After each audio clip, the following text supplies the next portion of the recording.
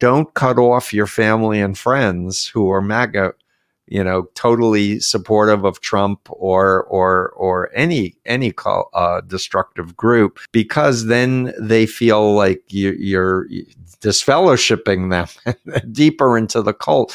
The best thing is to keep a warm relationship. Say, you're intelligent, you're educated, I know you, we have history together. I don't understand how you believe what you believe, but I'm prepared to change my mind. If this were a visual recording that you were listening to, then I'd probably put on the screen right now screenshots of all the different people who said, interview Stephen Hassan, Steve Hassan, Stephen Hassan, Stephen Hassan, get Stephen Hassan on. So here he is. You asked, I brought him to you. Of course, not everyone will be familiar with all the same stuff. We're all different people with different passions and things, but Stephen Hassan is known as, he's sort of like the godfather of cult analysis. He coined or invented this BITE, B-I-T-E model to recognize cults. And it's really interesting to listen to him speak, because he also was a Moonie with the Unification Church. He got into that, so he'll be telling me how that happened as an adult, how he fell into that, and how that's given him insight into the world of cults and what they are and stuff like that. And I do think that's an interesting thing. So here's what I think with regards to that, because I speak to a lot of people who have fallen into cults themselves. I'm not talking about those who are born into them, but have fallen into them. And I do sometimes think, on the one hand, they've got a really unique insight because they know the inner workings of it. And that's why I bring these people to you. But then sometimes I also think, well, the rest of us didn't fall into cults, so maybe we could... Well, I don't know. I won't even follow where that thought's going. I'm just being a bit skeptical about the whole thing, but also intrigued and fascinated. And I hope you guys are fascinated by today's episode, because Stephen Hassan is a really bright guy. He's an academic. He's written countless academic articles about the idea of cults and the notion of them and what they are. So I'm really honoured to be able to bring his work to you now. So some big episodes coming up in the next few weeks. I've got Professor Paul Bloom coming back on. I've got Collier Landry coming on to talk about how he watched his father kill his mother. So I've actually already interviewed him for that. That's pretty haunting. So stick around for those episodes. Make sure to follow Stephen Hassan. Get his books, Freedom of Mind, Combating Cult Mind Control is another one. The Cult of Trump is another. Follow him on Twitter and all those things. Show him some love. But now, you're on the edge of Cult Mind Control with Stephen Hassan.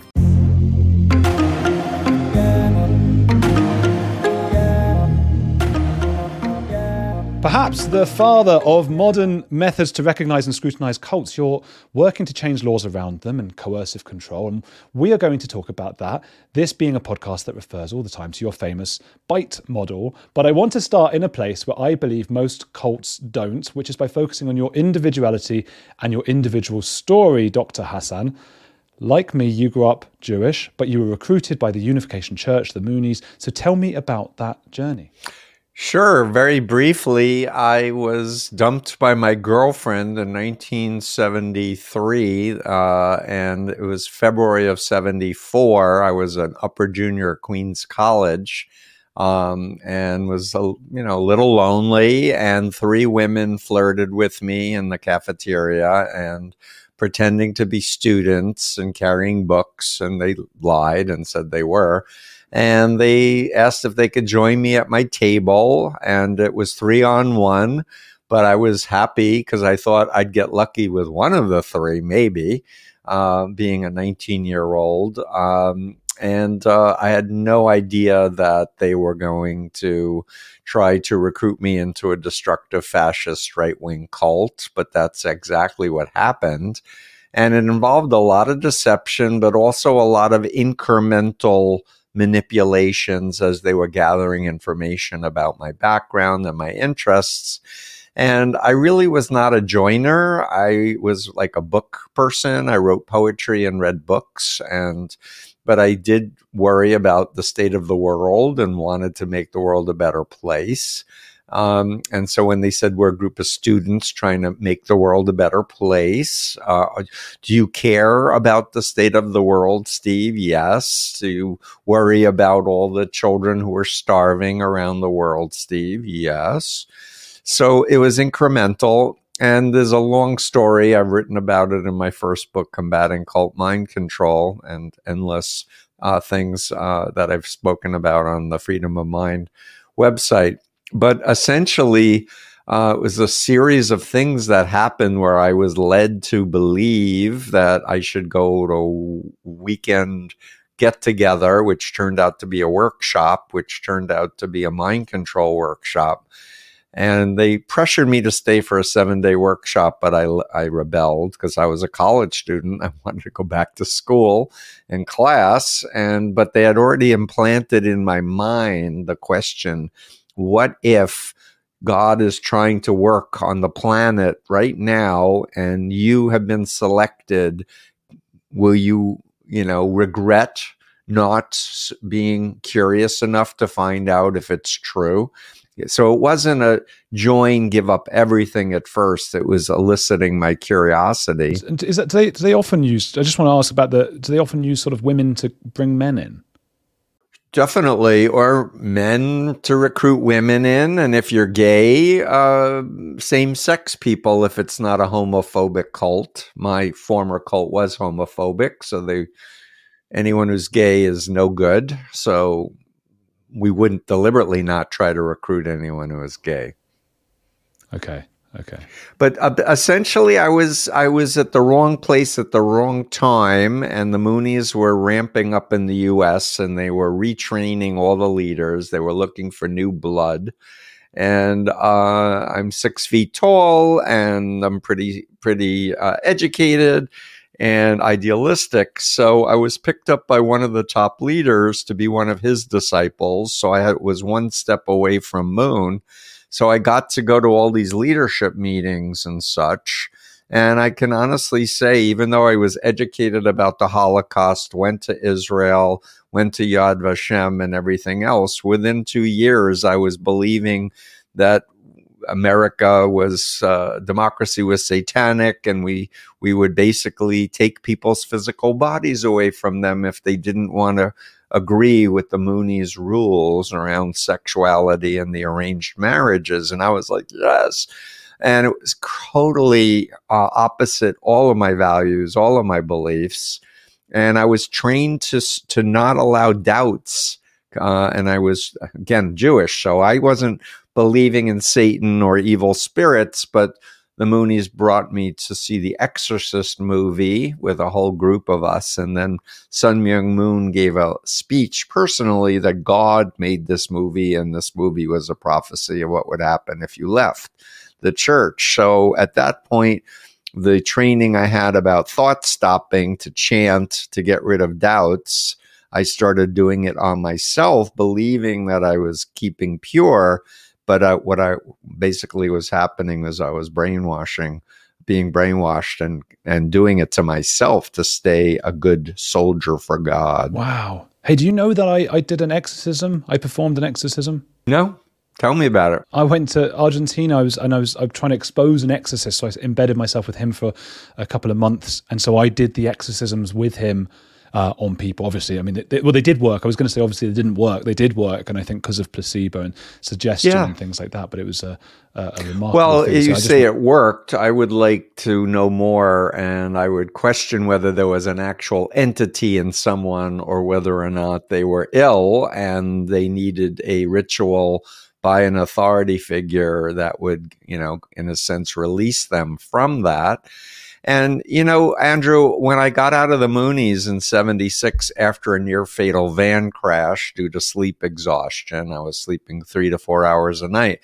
When I got out of the Moonies, I just wanted to understand, how did this happen to me? I started reading everything I could on brainwashing and mind control, and talked with Lifton and Singer and Jolly West. And there was something missing in the paradigm. I needed something else to help explain it. And then when I learned about hypnosis, I was like, that's it. That's the missing sauce. But they didn't say, we're going to teach you how to do hypnosis, Steve. They demonstrated it, and they told me to mirror the leaders who were effective speakers, and I became a recruiter and a lecturer for them. And I'm mentioning hypnosis to you because the power of suggestion is very part of the whole hypnosis body of literature, that if you have an authority figure you believe in and you give powerful suggestions that something's going to happen, the mind has an expectation set that is now primed for resolving whatever. And hypnosis can be used really wonderfully to help people, and it can be used to harm people. Right now, it's rampant on the internet, in my opinion, in bad ways. But I'll just say, from a personal experience, not only was I trained, and I don't use hypnosis, by the way, with clients coming out of cults explicitly because I want them to trust me, but I will explain hypnosis, and I'll use videos of a UK entertainer, Derren Brown, often, and hit the pause button and explain the different techniques that he's using. Oh, here's a confusion technique. Here's an anchoring technique. Here's a pattern interruption. Here's an embedded command, etc., to help my clients understand how manipulation can happen, where he can ask someone for directions and be walking away with their wallet and cell phones, and house keys within a minute.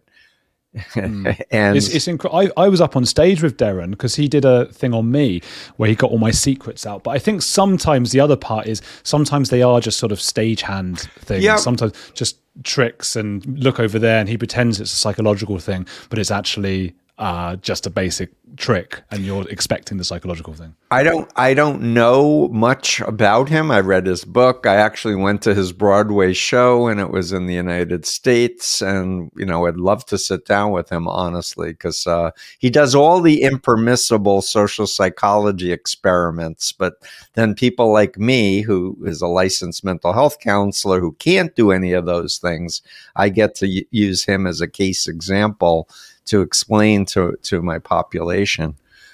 He can transgress ethical rules in the name of entertainment. Oh yeah, he did the whole Manchurian Candidate thing, where the guy was programmed to shoot in a exploding dye pack and all of that. He pushed someone off of a building or steal things. So like I said, this impermissible social psychology experiments. And I've spent decades now learning social psychology, and depending on your selection of who you're going to do it on, and depending on the context, and depending on the other actors or actresses that you can employ,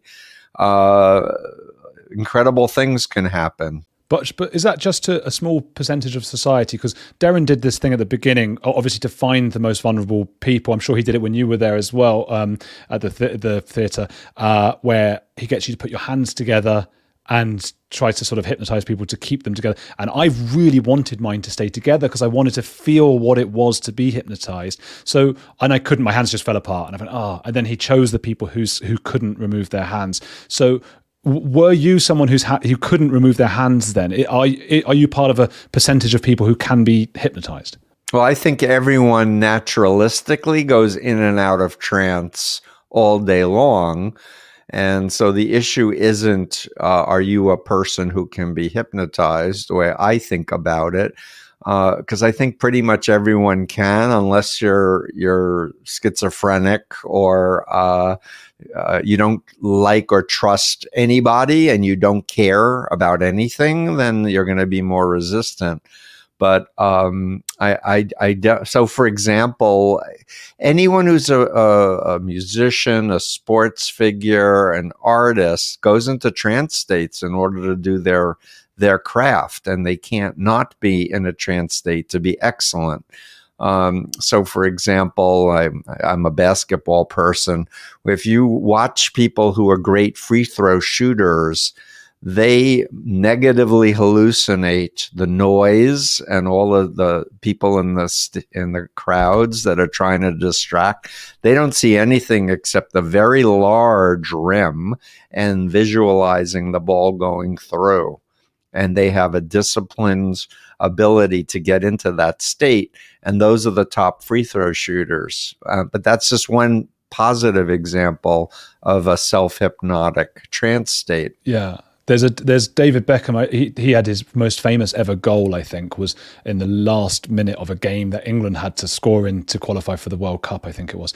And I think I heard him speak about it years ago, so I might be getting it wrong, but there's a drummer in the stadium and he just sort of got a bit into a trance and was hypnotized by just the drum. And that's all he heard before taking that shot was just this dum, dum, dum, dum. Dum, dum, dum, that thing, and it sort of got him in that trance. Is that what he said? Because for me, people who are professional sports people, they want to have that internal. They don't want to be dependent on something external. So the many, like Olympic athletes, they will listen to a song that's going to elicit their maximum performance, and they rehearse over and over again that perfect routine billions of times, so that, yes, of course I'm going to do the perfect routine. But the critical thing is shutting down the anxiety, shutting down the negative external environment so that you're focused. And that's the thing I want to say about hypnosis, Andrew, is it's a state of heightened concentration and focus. It's not sleep. It's heightened concentration or focus, but in that state, you're more suggestible. So if you're with somebody who has an agenda and they want you to believe something or do something, and you're in that state, your critical thinking processes are off and you're in the flow of what it is that you're being asked to do. It's still, I suppose, some distance, the basketball example, the soccer, football example, it's some distance away from behaving like a chicken on a stage. I suppose there's sort of the pressure, the crowd of that kind of thing to make you be a chicken there. Do you know what's going on in someone's head? This is not like going in a cult either. There's a different thing. When someone's on a stage acting like a chicken, what's going on in their mind? Yeah. So back to your example. So typically stage hypnotists, which in my point of view and my colleagues is like the least sophisticated level of understanding hypnosis, they want to select out of the audience the most responsive and obedient people to work on. So the typical thing is you put your hands together, you clasp, push. Imagine super glue is now being set. And when I count to 3, you're going to try to open your hands, but you won't be able to. And if there's 100 people, half of them will go like this immediately. Some will go like this. For listeners, he's doing variations of hands being stuck together and pushed apart. I'm sorry. Yes, I'm using my hands. So, but the stage hypnotist wants the people who can't, separate their hands until he gives them permission. That's who he wants up on stage. And honestly, I interviewed people who've done that. Many of them don't remember. Some of them need to see videos of it, but they actually are responding to the hypnotist's suggestion that they're a chicken or they're Elvis Presley or they have to pee, but their legs are glued to the stage at their expense, where everyone can laugh at them, or where they're given a post-hypnotic suggestion with a certain word. They go back in their seats and the hypnotist says the word and they jump up and do whatever they were told is going to happen to show the rest of the audience it is real. So is it possible some stage hypnotists have plans? Yes. But in my experience, a lot of that is for real. A few decades ago, private citizens used to be largely that, private.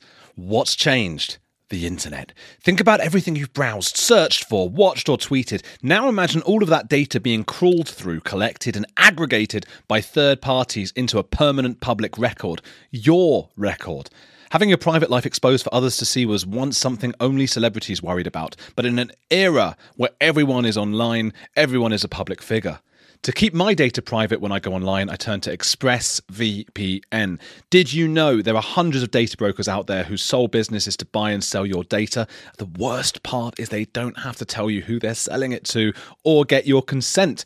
One of these data points is your IP address. Data harvesters use your IP to uniquely identify you and your location. But with ExpressVPN, my connection gets rerouted through an encrypted server and my IP address is masked. Every time I turn ExpressVPN on, I'm given a random IP address shared by other ExpressVPN customers. That makes it more difficult for third parties to identify me and harvest my data. And the best part is how easy ExpressVPN is to use. No matter what device you're on, phone, laptop or smart TV, all you have to do is tap one button to get protected. So if, like me, you believe that your data is your business, secure yourself with the #1 rated VPN on the market. Visit expressvpn.com/heretics and get 3 extra months for free.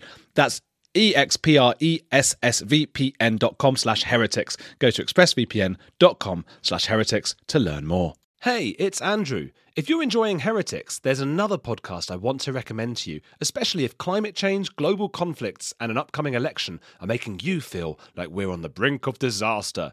What Could Go Right is hosted by Progress Network founder Zachary Karabell and executive director Emma Varvaloucas. On What Could Go Right, the hosts sit down with expert guests to discuss the world's most pressing issues without resorting to pessimism or despair that we hear so often. Instead, they look back at how far society has come and look forward at what it will take to achieve an even brighter future. Is progress on the way? They may not have all the answers, but on What Could Go Right, they're asking the key questions. Tune in to hear interviews with upcoming guests like writer Coleman Hughes, CNN host Fareed Zakaria, and economist Alison Schrager. If you're looking for a weekly dose of optimistic ideas from smart people, join them every Wednesday on What Could Go Right, available wherever you get your podcasts. Oh, it's quite an extraordinary thing. Do you think you could? I mean, we're not going to do it now, but if we did it over the audio now, some of the people listening, we shouldn't do it because some will be in their cars driving, with the steering wheel. Wouldn't be a good idea. It's unethical. It's really unethical for me to demo that. But I do want to come back to positive uses of hypnosis. And in 2006, I was diagnosed with Hodgkin's lymphoma, and I saw a clinical hypnotherapist throughout my treatment. And when I needed a biopsy of my lymph node that was in my armpit, the hypnotist, who was a mental health professional, basically said, and the surgery is going to go very fast, minimal blood loss, and the doctors will be amazed at how fast you're going to recover. And 2 weeks after the surgery, I was told to go to the physical therapist. And I went to the physical therapist. She said, raise your arm. And I raised it straight up. And she said, no, the other arm. And I raised the other arm straight up. She said, wait a minute. Which side did you have the surgery on? And I was like, this one. And that arm went straight up. She said, can you move it to the front? Can you move it to the back? Can you move it to the side? She said, you don't need physical therapy. Huh. And she was amazed, and my doctor was amazed. I wasn't amazed, because why do I want to have physical therapy if I don't need it?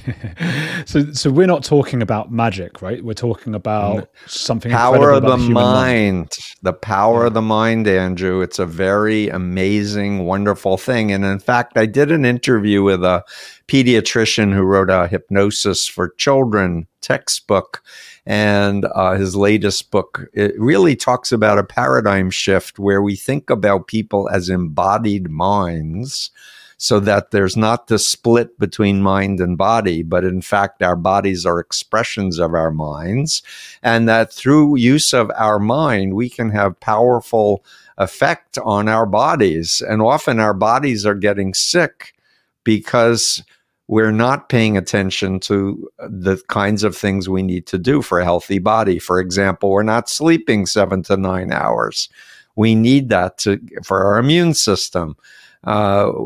Eating, refined foods and sugars, terrible for our bodies. So there's like a list of things. And then often our body is going time out. You're sick. You need to do something. And in my case with cancer, I truly believe I was working too hard. I wasn't sleeping enough. I wasn't taking days off. And I listened to my body, and I started taking Wednesdays off midweek. And if I worked on a weekend, I gave myself extra days off.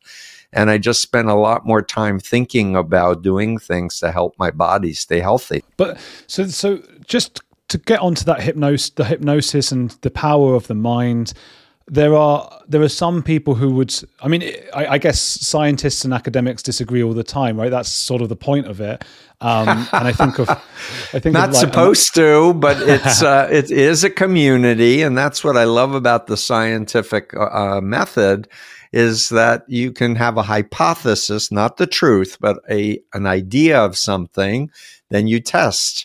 And then you have a community that helps you test, even if you're convinced your test worked. So, for example, in my doctoral dissertation on my influence continuum and bite model, I did the first quantitative study on any model about brainwashing and mind control.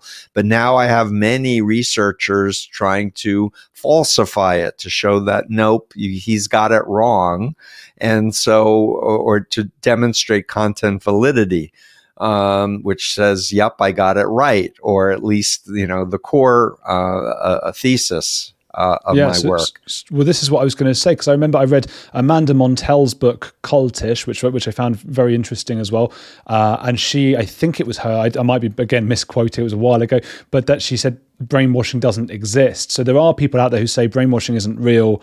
Do you know what I mean? Do you have to engage with that? And I have very bad feelings about Amanda Montell as a researcher, because she interviewed me for that book, and I talk about the influence continuum from ethical to unethical, and behavior control, information, thought, and emotional control is how you can tell if there's authoritarian mind control. And she quoted me 3 times in the book for my influence continuum, left out the bite model, and then quoted cult propagandists like Eileen Barker and others who were basically, in my opinion, unethical scholars of religion, and repeated Scientology lies that the Cult Awareness Network, for example, was doing kidnap deprogrammings, which it was not. And when I read the book, and I loved her chapter on speaking in tongues or glossolalia, I liked her chapter on multi-level marketing, but I said, how could you possibly say there's no such thing there's no way to know if a group is brainwashing or mind controlling? And her reaction was defensive. And she said, well, I'm getting out of this. I'm working on my next book. And I'm like, well, but you need to correct yourself publicly. And she was not open to correcting herself publicly. I had a whole debate with a bunch of my friends who loved the book and loved her. And I'm like, I gave her the interview.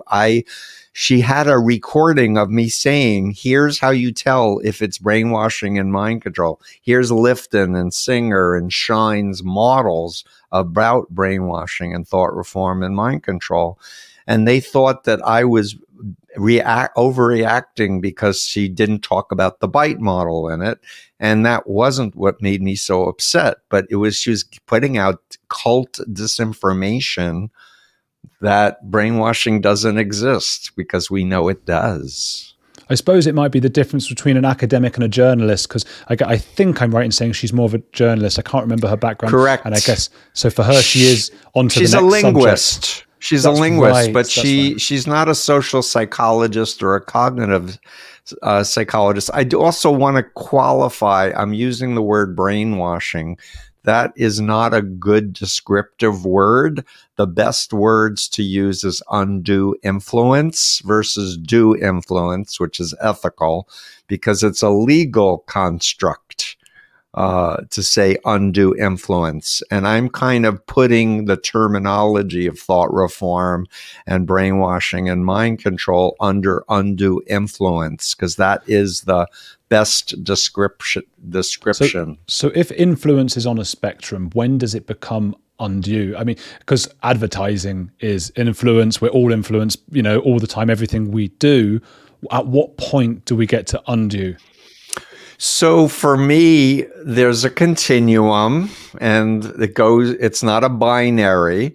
And so there are variations of everything. But for me, if someone is honestly representing your car has 50,000 miles on it, and it had 2 accidents, and please take it to a mechanic before you buy it, that's due influence or ethical influence. If you change the odometer that it's 10,000 miles and you lie about the fact that the cars had accidents, that's undue influence because they're lying to you. But in terms of the whole continuum, in the extreme, I describe it as a dissociative disorder, where, like myself, I went from Steve Hassan, son of Milton and Estelle Hassan, conservative Jew, to Steve Hassan, son of Sun Myung Moon and Hak Jahan, the true parents of the universe. The old Steve had a ponytail and wore jeans, and the cult Steve had short hair, wore a 3-piece suit, and didn't sleep, and couldn't kiss a girl, couldn't play basketball, was asked to throw out my poetry, and was literally under the control of this cult. And for me, that's the extreme ends where people are being asked to give up their lives, give up their money. And so if you go through the BITE model of authoritarian control, you can go through and tick off what fits. And some things may fit for any group, but the issue is, do you have conscience? Do you have free will to say no? Can you ask critical questions? Can you read whatever you want to read, talk to whoever you want to? And most importantly, can you leave if you're not happy or you find something that's better without fear or harassment? Because the bad groups will literally put phobias in your mind to the extent that you can't even imagine leaving the group and being happy and fulfilled. Like in my Mooney identity, all I could imagine was satanic possession a la Exorcist movie. And I didn't want that. No. Right? Horrible. Yeah. I asked this a lot of friends of mine who have been in cults and things, because obviously my network now, and yours, I presume as well, is full of people who have been in cults. But relative to the population, it's an extremely rare thing, particularly one as damaging and pervasive as the Moonies or Scientology or whatever it might be. So your experience is very rare. So is this something that is in you and some of my friends, is something that you inherent to you guys? Or is it that you were in the wrong place at the wrong time and this can happen to anyone? Well, we're talking in 2023, and I would dispute your claim that it's rare. Because if you are looking at planet Earth and looking at billions of people who are in authoritarian regimes that are mind controlling their citizens, like China, like Russia, I would argue they are under mind control. If you look at Americans right now, there's still some 40 million Americans who believe Donald Trump won the 2020 election, think he was chosen by God, and think Putin's a great guy. And that is not normal. And 40 million is not a small percentage. I mean, we have 300 million plus citizens in America, but I see it as an epidemic, a public health emergency, and I think that we can turn it around by mass education efforts. And when I say education, I don't mean indoctrinating people a la mind control or authoritarian cults. I mean teaching people how to question and how to think and how to reality test. And my last TEDx, I've done 4 now. I actually did one on how can I know if I've been brainwashed? And I outline a 4-step process anyone can for themselves to reality test rather than try to persuade someone that they're in a cult or their mind's been hacked.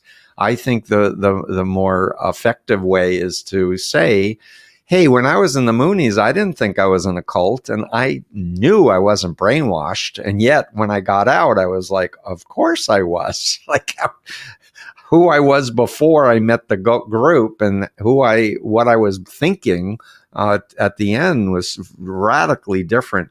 And so if you want, I can go through the 4, or people can just come to freedomofmind.com. I'll ask you about that in a second. I just want to say, I think that's a very good point you make, and about how everyone can fall into these kinds of things, and we never know when we're in them. There's always that point about 1930s Germany or owning slaves and things like that, and we all like to think that wouldn't have been us. Colonialism. Right, yeah, we think that wouldn't have been us. But then is that a cult? Is that brainwashing? Or is that just the ethics of the time which have changed dramatically? And then it comes to, we're going to get into really philosophical terms here of is morality objective, or is it just, because right now people eating animals, for example, maybe that's fine. Maybe it's not. In 100 years, will they say that we were brainwashed because we were eating animals? Yes. So the important thing I want to say is reality is complex, and anyone who reduces it to simple binaries or simplistic kinds of frames is automatically suspect for me. And I do think that we need to keep in mind psychohistory and the fact that what was being done 100 years ago that we now realize is not good now. People were believing and doing what they thought was right at the time, but now we know more. And so for me, when I'm counseling or when I'm giving lectures at universities or whatever, I'm saying we should be grounded in the now, oriented to the future. And if I have a doctrine, Andrew, it's the United Nations Universal Declaration of Human Rights, which is in many ways what the BITE model is utilizing a lot of those points, that we should have the freedom to assemble. We should have the freedom of education and access to medical care and all these basic fundamental things. But, I would recommend that your listeners not get caught up in the word cult, because the way I think about cults is there are cults along the entire continuum. In other words, you can be in a cult of scuba diving. This is one example I use regularly because I'm an avid scuba diver. But it's by choice. Nobody's coercing me. Yes, it can be expensive. Yes, it can be dangerous if I'm not following all the rules and having my regulators cleaned regularly and checked, etc. But I'm passionate about it because I love it so much. But I have the ability to say no and not feel guilty. And nobody's going to accuse me if I say I don't want to dive anymore, because it's depressing to go underwater and see dead coral and no fish. Yeah, so scuba diving might be like a 1 out of 10 or a 2 out of 10. Is that how you'd see it? And then I see it as ethical. I see it as a cult on the ethical side of things. Some people are very into a political philosophy, but it doesn't take away their ability to reality test. It doesn't take the internal locus of control of an adult and put it to an external authority figure. You can use your conscience. So I like the descriptor authoritarian cult versus just the word cult. I'm against authoritarian cults and not cults. One thing I would debate a little bit is when you said we know more now than we did 100 years ago, and I think we do in most aspects, particularly science and things like that. But ethically, is that not the same kind of certainty that leads us to problems, thinking that we know ethically more than we did? Did not the Bolsheviks think that they were ethically better than the Tsar? And maybe they were, but they still led to problems because of the certainty. No, I have an allergy to people who are certain. So I don't want to be a hypocrite and act like I know everything. I don't. I'm open to changing my mind if somebody has persuasive evidence that a belief that I have or a model that I'm using is not as good as another model or not as accurate or whatever. But I do think that I like the love base of the ethical side of the influence continuum. And for those people who are religious, for example, the Abrahamic traditions all share Abraham, who left his tents open in the desert and gave food and drink to anyone that came by, no matter what religious orientation or who they were, and the great commandment of love God with all your heart, mind, and strength, love your neighbor as you love yourself. I'm on that side. The hate and we have the truth and everyone else should be killed who doesn't agree with us. That's definitely on the authoritarian, destructive end of the continuum. Yeah, well, I agree. I definitely agree about that. What were some of the 4 sort of ways of knowing if you've been brainwashed? Thank you for asking. So, I've been interviewing people and working with people for 47 years now. And throughout the decades, and that's how I wrote Combating in 1988, I was always interested in asking people, like, what were the things that persuaded you to get in? What were the things that helped you to reality test and get out? So over time, these are the 4 things that I think have proven themselves. 1, get away from the person or the group, or if it's a cell phone with social media apps of Truth Social or Telegram or whatever, just turn it off. Take a week off. Like, get away. If it's a controlling spouse or a boss, take a vacation. Don't answer email. Like, just let your brain have a distance. Second, learn the models of mind control, like Robert Lifton, Thought Reform and the Psychology of Totalism, has 8 criteria. I have several interviews with him. He's still alive. He's in his 90s. Margaret Singer's 6 conditions, my BITE model of authoritarian control. So you have a frame of reference for what's harmful. Third, seek out critics and former members. Now, if you're in a mind control cult, you automatically hate or dismiss any contrarian, former members, anyone who says negative things. Trump was saying the media is the enemy of the people, that sort of thing. So you just take the position, hey, I'm smart, and let me evaluate whether there's any veracity, or if there's any evidence that makes sense to hear from why people have exited a group, especially former leaders of a group. Let me look at the internal speeches of the Moonies, where printed by the Moonies, democracy is satanic. We have to take over the world. So listen to, and then with that information of here's the BITE model of authoritarian control, here's what the former members and the critics have to say about it, then go back in your mind before you met the group and ask yourself, what did I think I was getting into? And if I knew then what I know now, would I have ever said yes and gotten involved? And if the answer is no, time to leave. Now, that's for people like myself. I was recruited at 19 and exited at 22.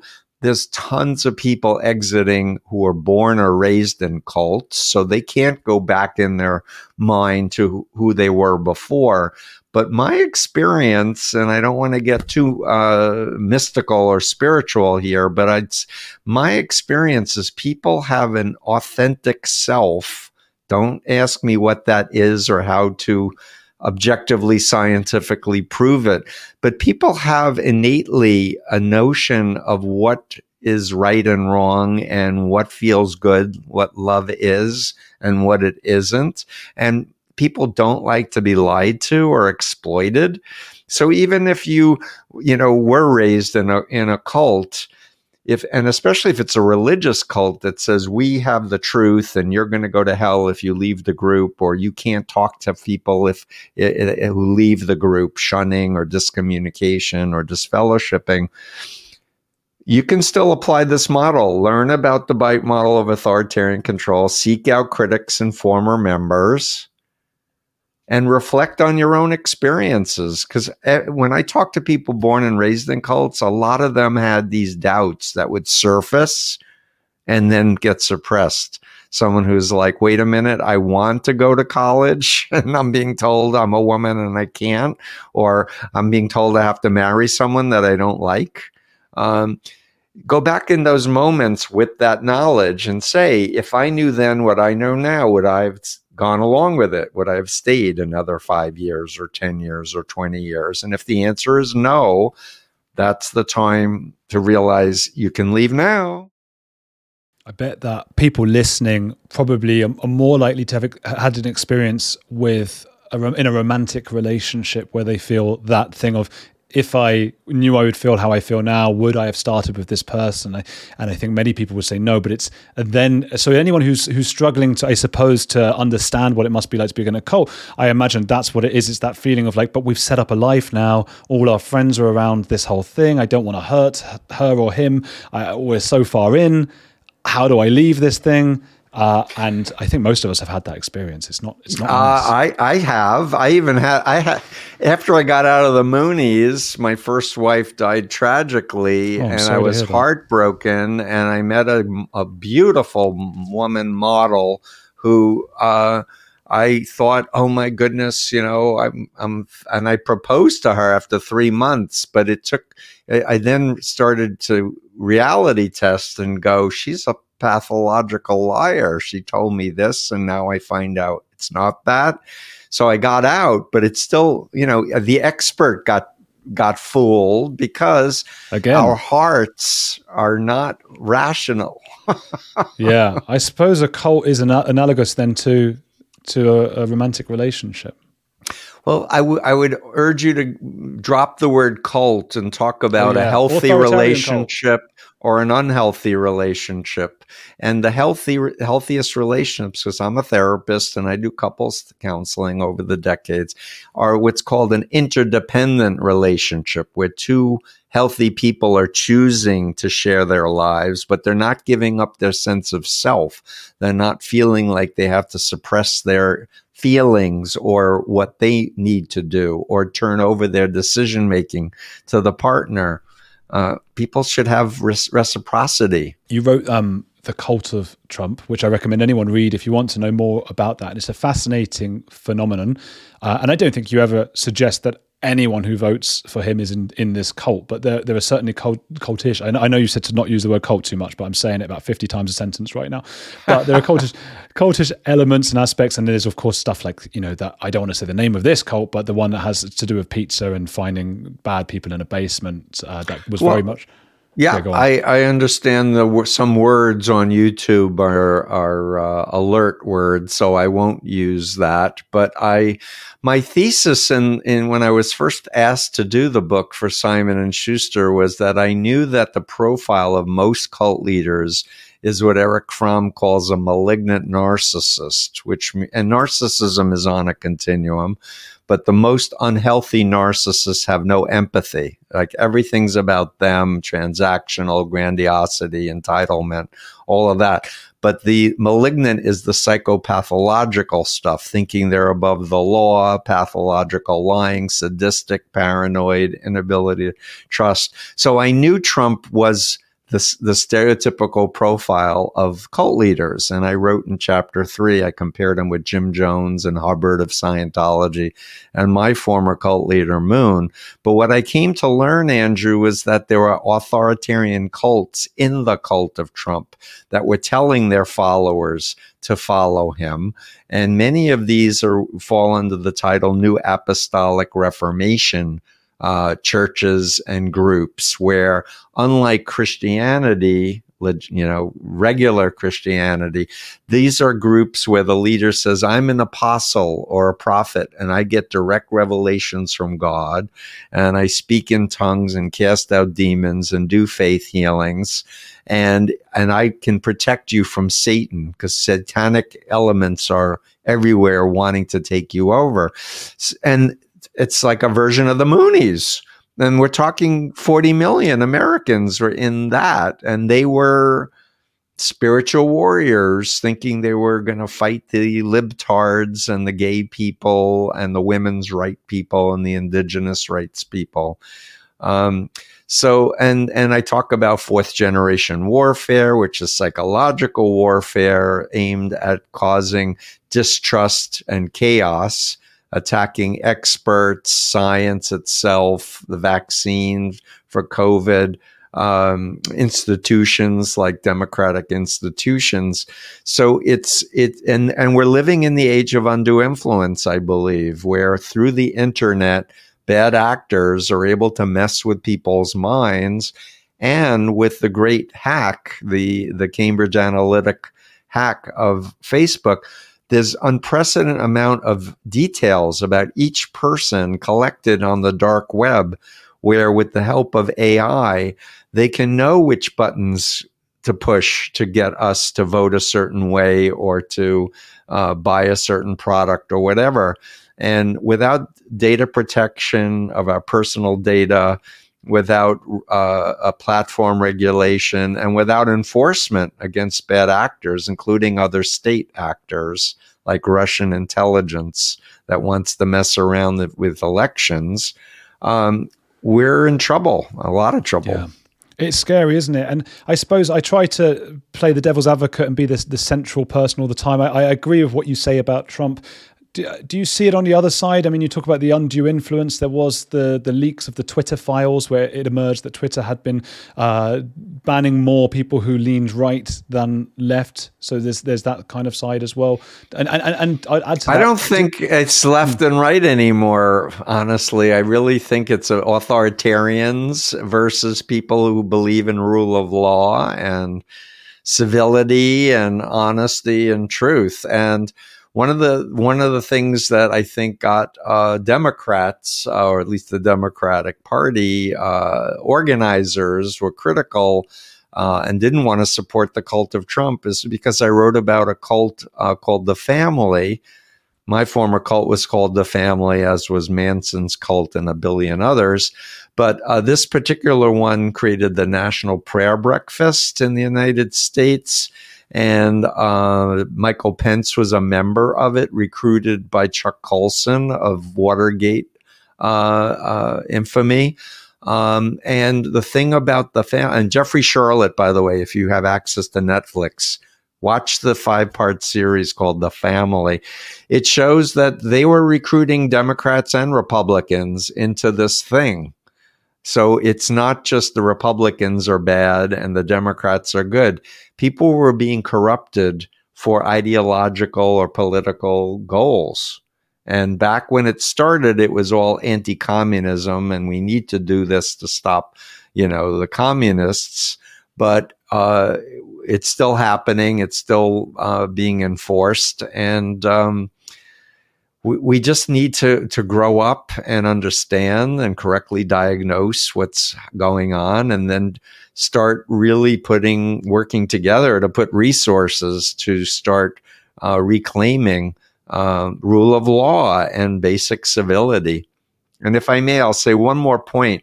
When I came out with the cult of Trump, I was very clear in chapter 9, don't cut off your family and friends who are MAGA, totally supportive of Trump or any destructive group, because then they feel like you're disfellowshipping them deeper into the cult. The best thing is to keep a warm relationship. Say, you're intelligent, you're educated, I know you, we have history together. I don't understand how you believe what you believe, but I'm prepared to change my mind. Let's make a deal to share with each other what was persuasive to you to believe what you believe. We'll discuss it. and then it'll be my turn to share what I think is persuasive, and we'll go back and forth. But we'll be civil with each other and respectful and kind and open-minded and able to listen to each other. What does one do then about someone like Kanye West, who comes out with a thing? You know, he wasn't just saying hurtful things about Jewish people. He was saying threatening things about DEF CON, whatever it was. And like what you just said, I think by censoring him, it almost sort of proves his point, or at least in his mind it would. We must rule the world because when he speaks out against us, we ban him. What do you think the best thing is to do? I don't like censorship. I feel like I've been censored by the mainstream media, honestly, in the United States. I've been doing a lot more with UK media than I have in the United States, honestly. So I have friends who are former Nazis who I've done interviews with them, and the best people to talk to others are former members who know the mindset, know the language. Now, you know, they may not want to be street interveners and walk up to during an active demonstration, because it's especially hard to get an individual to start reality testing if all their peers are watching and listening. But in all of the stories I've heard from ex-Nazis and neo-Nazis, they talk about kindness by people who they were, you know, taught to hate was huge.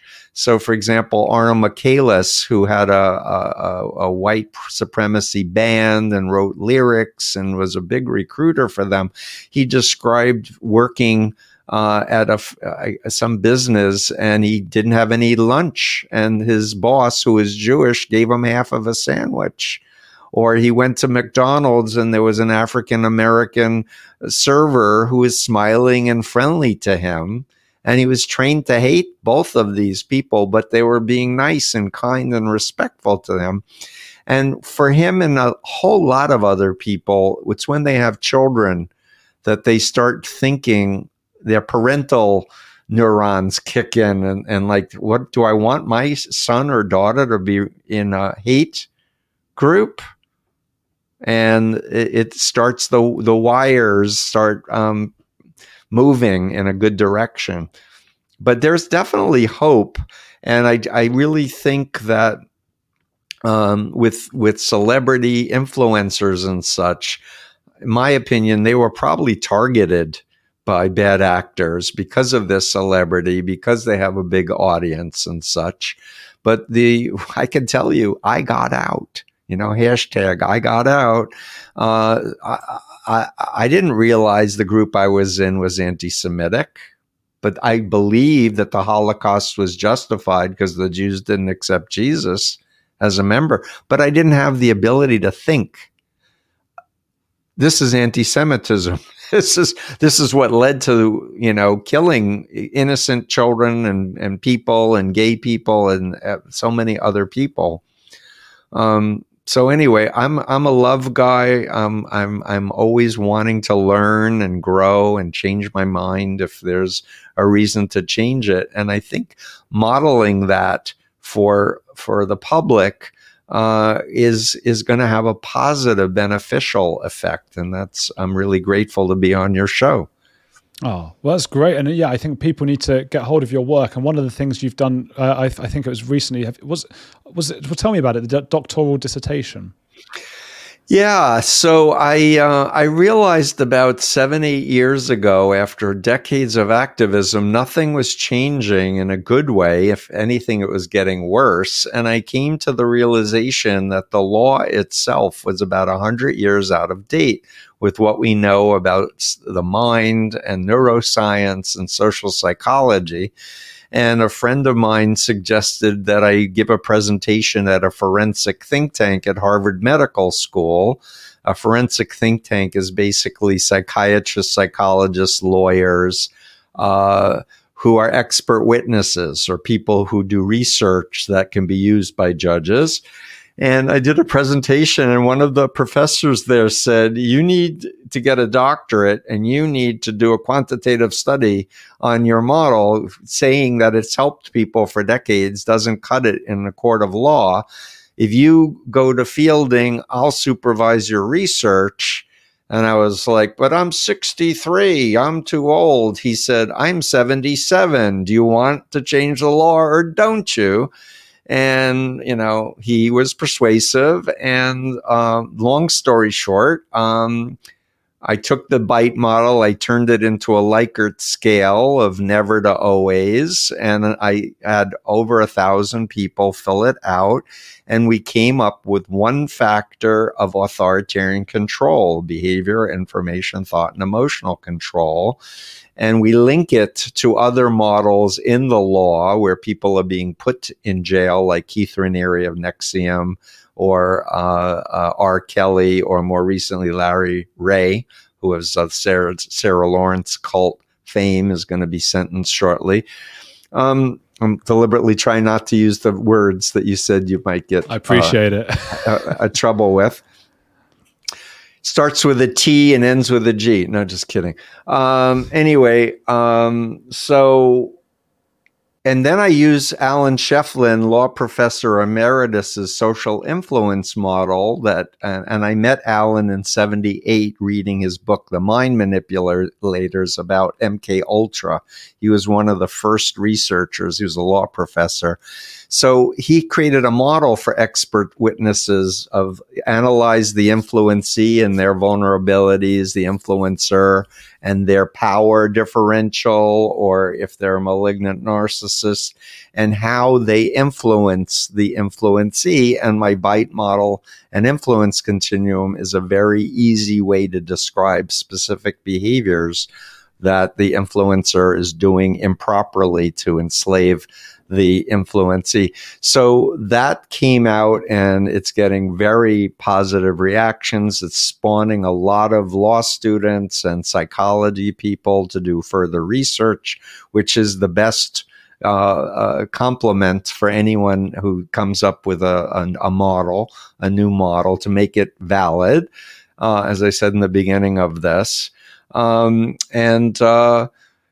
Yeah, so I'm doing things like speaking at the International Academy of Law and Mental Health that has a congress every 2 years and presenting, hey, here's a model that we can use in the law around the world that will fairly be able to explain what undue influence is.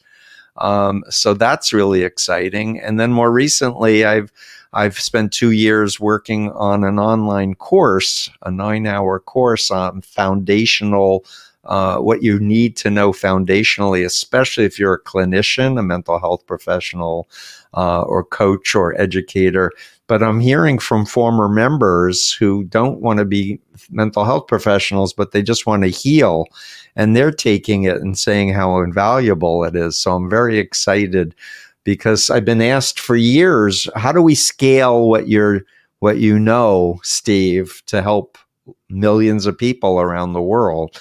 So it's putting something online like this, and I'm excited. Yeah, where can people go to get that? I'll put a link in the description. freedomofmind.com, and at the top, courses, and it's called the foundational course for clinicians. I have a shorter course called a basic course. It's 3 hours, but I would definitely recommend the newer, more in-depth one.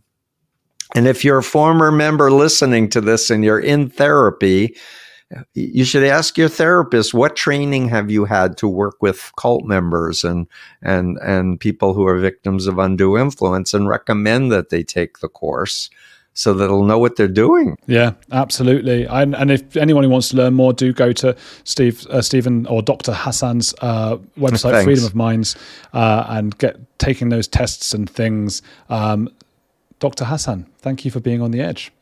It's my pleasure. Can I take one more minute to make one more comment, or are we? Please do.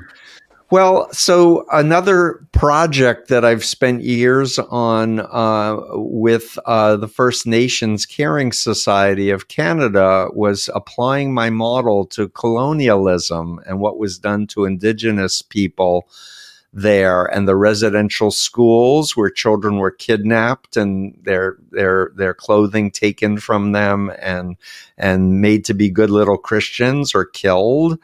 And the model fits powerfully, I might add. And more recently in the news, we see Prince Harry's new book out, Spare. I've listened to some of his interviews, and I'm 3 hours into listening to him read his own book. It's 15 hours, so I got 12 more hours. But it strikes me in listening to this very candid portrayal how much there's an inauthentic self, like a Mooney self, an inauthentic self that has to be the royal, and your own feelings, your own needs, your own desires have to be suppressed.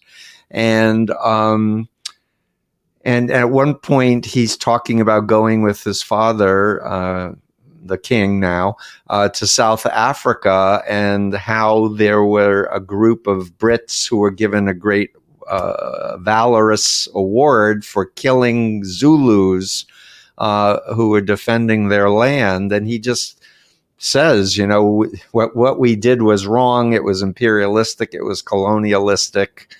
You know, what the hell?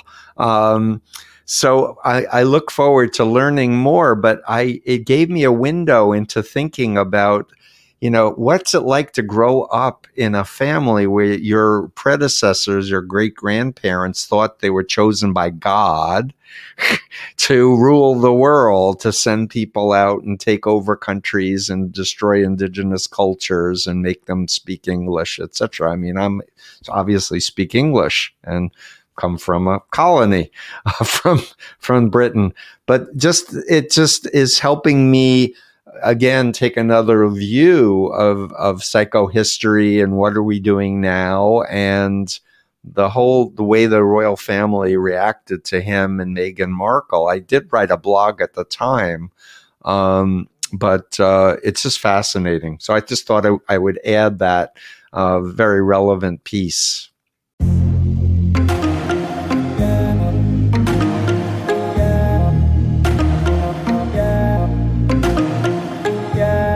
Thank you, Steven Hassan, the big name in combating cult mind control, which also happens to be the name of his book. Well, it's not called the big name of, but it's called Combating Cult Mind Control. Freedom of Mind is another one, and his more recent book is The Cult of Trump. So go have a look at all those things. Hope you enjoyed this.